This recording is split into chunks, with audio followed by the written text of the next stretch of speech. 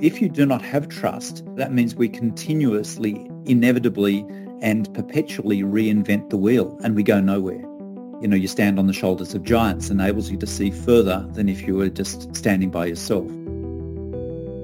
Welcome to the PolicyNet podcast. This is the place where top thinkers come to talk concrete data and policy solutions that would reset us along a more equitable and smart path.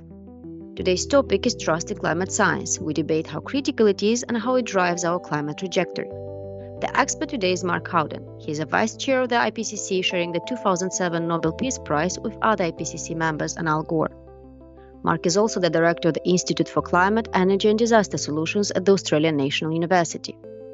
Mark explains why trust in climate science is central to our collective choices. Trust enables things to happen more smoothly. It reduces the transaction costs between different parties, helps relationships, helps transfer information, helps make good decisions collectively.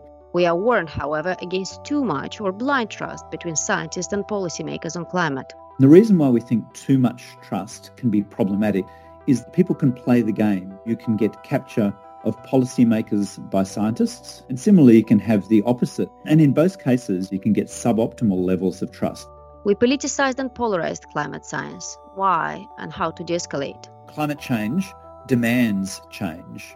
We have a direct conflict between the response to climate change informed by science and the lobbying of these very powerful voices, which says, we don't want to change, let us keep on doing what we've done in the past. So a lot of public opinion is actually formed across those political divides. I'm UNESCO's Yulia Shevchuk and I'm your host here. Mark, let's go straight to the core of the issue. At what levels trust in science stands now and why does it matter? I think it varies substantially, country to country, social group to social group, and also belief systems influence this as well. But I think on average, what we see is there's a very substantial understanding of climate science and the importance of that. For example, I can go to a farm in Australia or Sri Lanka or South Africa and talk to a farmer who often isn't well educated, but they understand the basics of climate science and climate change. They know that it's important for them. It affects their systems, their profitability, their families' futures. And so they've found out about it. They've actually asked questions and listened and learnt. And I think we often underestimate the level of broad understanding of climate change amongst our populations because those people who are deniers are often noisier than those people who accept the science and just move on with their lives, taking that science into account. Now, what sort of role, why does it matter? Well, trust generally enables things to happen more smoothly. It reduces the transaction costs between different parties. When you have trust, it's more easy to make decisions. It's easier to take on board the position of other people with some understanding of the circumstances that are making them do particular things or say particular things. Really importantly, a tradition in science is that we stand on the shoulders of those who have gone before. So this is a quote, I think, usually attributed to Isaac Newton, Sir Isaac Newton. You stand on the shoulders of giants enables you to see further than if you were just standing by yourself. And that's a really significant part of the scientific tradition. When we produce a paper, it allows people to do the same sort of experiments, replicate those experiments, confirm the results. It enables people to refer to those previous studies so that they can move forward and do their own studies with confidence. So if you do not have trust, you can't do those things to the same extent or even at all. And so that means we continuously, inevitably, and perpetually reinvent the wheel and we go nowhere. The discussion on trust in science often ends up focusing more on public standing of science and public trust in science. You, however, co-wrote a piece on somehow overlooked angle of trust between scientists and policymakers, meaning between climate science producers and climate science users. Now, that's an interesting angle, especially given our audience here. So could you elaborate why is this specific side of the equation important and how it impacts policymaking and ultimately our trajectory when it comes to climate change? Well, when we look at action on climate, whether it's emission reduction or adaptation responses, This can happen at an individual level. So, person by person can change their diet, or they can, change the insulation in their roof of their house. But it also happens at a policy level. So policy making particularly is aimed at setting up the environment in which those individual decisions are made. So policy is a really important venue or target for climate science and good climate information. It's why we have entities such as the Intergovernmental Panel on Climate Change. So we target the climate science and understanding of climate responses to that specific policy audience. And that is particularly governmental, but increasingly that policy is also industry policy people, but also non-government organisation policy people. So big organisations like Oxfam and similar groups have their own policy analytical capability and policy activities. So we see that policy is quite important in various ways. And really importantly, it's a policy which can scale up the individual responses into something which is meaningful and which will allow us to deal with climate change at the global scale and at the national scale where it's really significantly impacting. That's why we did that trust in relation to policymakers, and particularly because climate science often have very strong relationships to policymakers where they don't have strong relationships to a butcher or a builder. Going a bit deeper into this, the typical assumption is that high level of trusts are good. However, in your paper, you say that there is a healthy, normal way of mistrusting science. You call it optimal critical levels of trust, and that this is something required in the whole relationship between scientists and climate science and policymakers. So could you elaborate on that? Yeah, thank you for that question because it's really important. So generally speaking, as I argued before, more trust is good. So trust helps our relationships, helps transfer information, helps make good decisions collectively. But we also argue in this paper that you can have too much trust. So if you think about that, on the one hand, up to a certain level, more trust is good. More information, stronger relationships is good. But then you have too much trust. Then at some level, you've got an optimal, a peak trust, the most functional level of trust. And the reason why we think too much trust can be problematic is that people can play the game. So, for example, you can get capture of policymakers by scientists. So the policymakers are uncritical purchasers of scientific information. So they go back to their favourites rather than look at the broad field of possibilities for accessing information. And similarly, you can have the opposite direction. So you can have policymakers capturing the science community. So the science community delivers the answers that the policy people want. You can typically do this through influencing, say, funding arrangements. And in both cases, you can get very significant suboptimal arrangements. You can get suboptimal levels of trust which causes problems. It gets biased information into decision-making. It doesn't seek out the best information. It just seeks out the easiest source of information. And so when you put those pieces of information together, some increasing level of trust is good, but too much trust is bad. We actually end up with that optimal trust. And this will be a very variable thing, and it's probably very hard to quantify. But I think when you're actually in that optimal trust zone, you'll actually know it. You'll know that there's people who wrought the system, who abuse the system because of special relationships, and you'll know that there's people who, because of lack of trust, are ineffective in their relationship. Sometimes you're in the sweet spot where you can have very, very effective relationships. Thank you. Now let's go into the second major thread of conversation we want to have with you, and that is about politicization of science and vice versa, scientization of politics. Something we already talked about with experts during previous podcasts, but would like to discuss this in relation to climate change. So many of the issues at the core of the public political debate right now are, in essence, scientific issues. Climate change is one of them, being highly politicized and serving as a prime example of political signaling when it comes to trusting or mistrusting climate science. Why do you think that this field of science is particularly susceptible to politicization, mistrust, and all of the issues we just discussed? It's a really good question, and it comes down to it that almost everything we do as a species, as humans, is influenced by climate, whether it's the houses we build, the clothes we wear, the energy systems we have. And similarly, almost everything we do affects climate through greenhouse gas emissions and land use change, which affects microclimates. And so we have an incredibly strong network of interactions between people and the climate system. And that means there's many, many points where particular influence can be brought to bear. And so if we look at, I think, some of the really critical issues is that we have very, very large sources of greenhouse gas emissions, which are driving up carbon dioxide levels and driving climate change. And they particularly come from industries which are very well established. So they've things like coal mining, thermal power stations, natural gas systems, conventional agriculture, things like that. And so you've got very powerful incumbents, so existing industries who have very strong voices into government. They're very strong economically, and they've often got a wide user base and reliance of customers across the supply chain, etc. So they're very powerful. And they don't necessarily want change. And yet climate change demands change. We can't keep on producing the same amount of carbon dioxide. We can't keep on doing the same things that we've done before.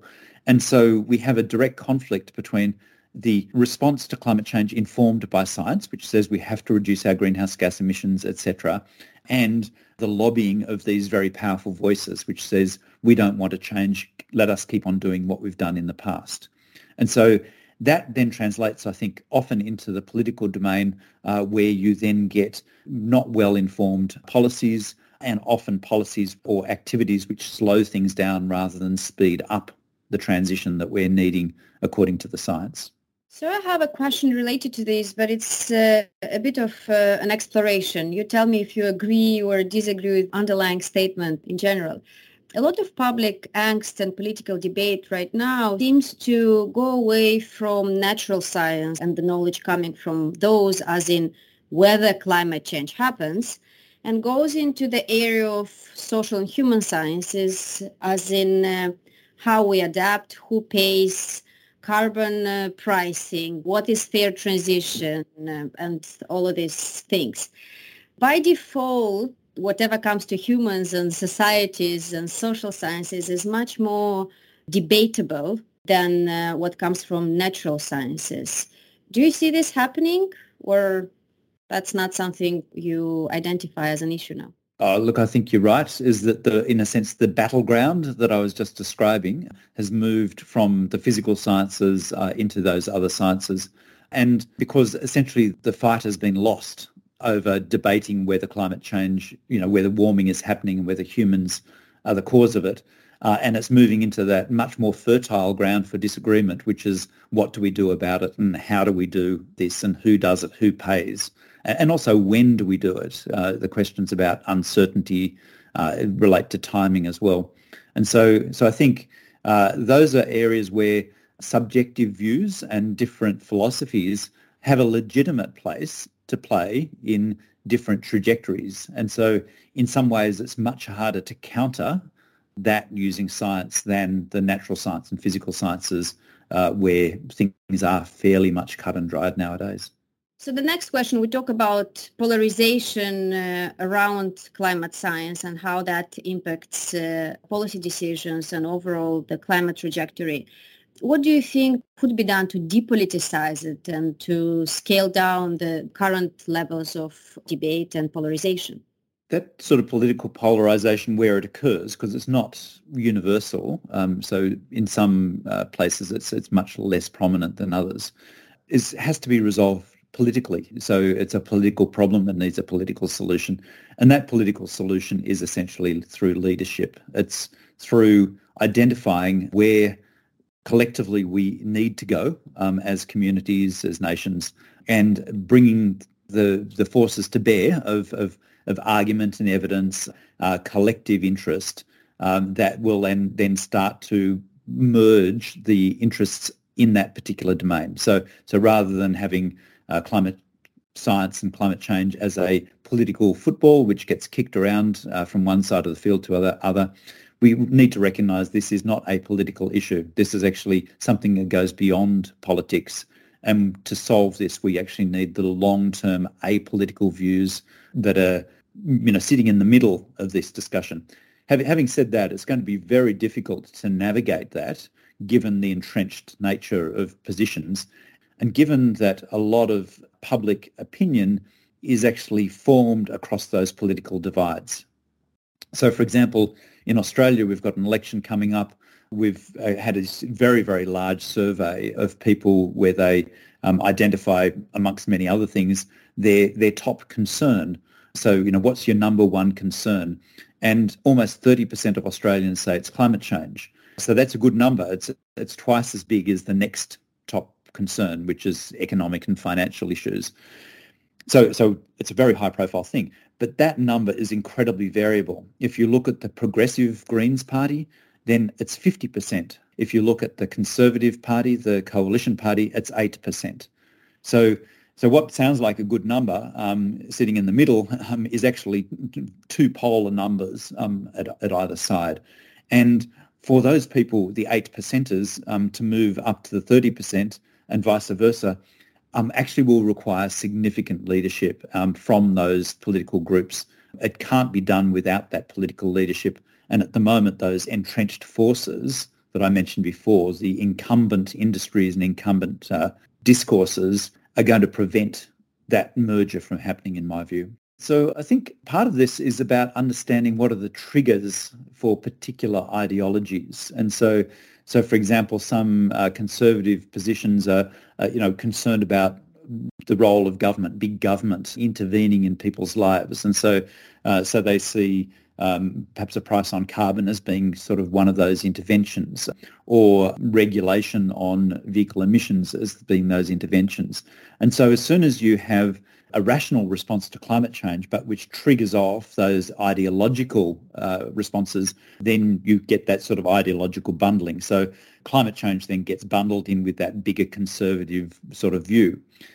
However, a different debate could actually result in exactly the opposite alignment of a conservative person. So if you think about sort of conservative, progressive sort of spectrum, all positions on that spectrum are legitimate. There's no right and wrongs. They're just different. But you could actually argue with a conservative person that what we actually want to do is safeguard particular values. So conservatism is about safeguarding values. And if to safeguard those values you need to do something different, then you need to change. So there's a difference between conservatism in values and conservatism in actions. People have often got those two things mixed up. So by being conservative in actions, you may actually be sacrificing and damaging your conservative values. And so we need to have a values-based discussion, which shows how to maintain conservative values, which may be about conserving biodiversity in the landscape. It may be about conserving particular ways of life or cultural mores or, ways of doing things.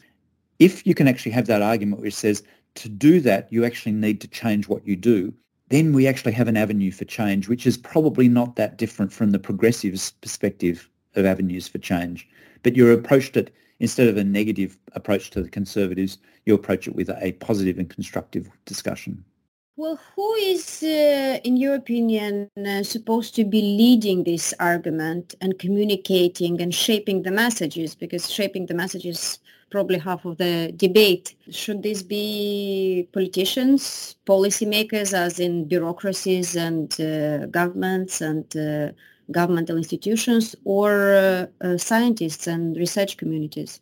Look, my own view is leadership can come from anywhere. It doesn't align at all with the science domain or with policies and politicians or with community leaders. It can come from all of those and many more. It can come from young people, a la Greta Thunberg. And so we can get leadership from almost anywhere in our societies. And because of communication methods such as social media, we can increasingly do that and have voices heard, which in the past wouldn't have been heard. And so I think we need to put aside some of those old ideas of leadership, and it's largely a political activity, and actually start to think about leadership being something which is much more distributed and also often very time-bound. So for many people, there's a period where they can take on a leadership role, but then they have to hand it on to someone else. And handing on that baton is something that ego-driven people find it really hard to do, but outcomes-driven people who actually have values and actually have their eye on, say, a more climate resilient world, they will hand that baton on when they actually realise that they're not the best person to lead any longer. Do you see leadership within the science and knowledge communities? There is leadership on the civil society side and communication on that. There is leadership and communication on the political side. Do you see enough leadership enable communication on the scientific side? Oh, look, I think we do. And I think we've seen immense leadership from all sorts of people who are pushing the envelopes of knowledge and communicating that effectively to many different people. And the IPCC is an example of that, where many different scientists work together to do exactly that. But broadly speaking, I actually don't think scientists are particularly apt or appropriate to do political leadership roles, thinking political in the broader sense, not just the party political. And that's because politics is actually very nuanced. It's often very dynamic, creating new structures and taking away old structures. It's seeking out optimization using very different criteria, political criteria, economic criteria, social criteria, and trying to merge them in some sort of, sensible way, something which we can't do in a scientific way.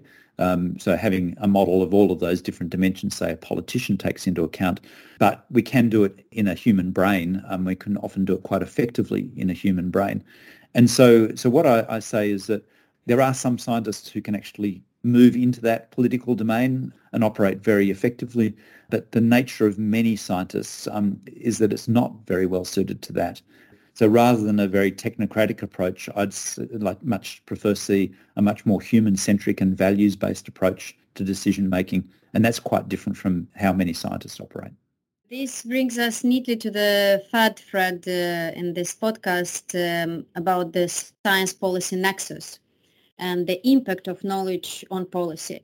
This is our primary mandate here at the UNESCO Inclusive Policy Lab, and our community is actually composed of knowledge producers and policymakers.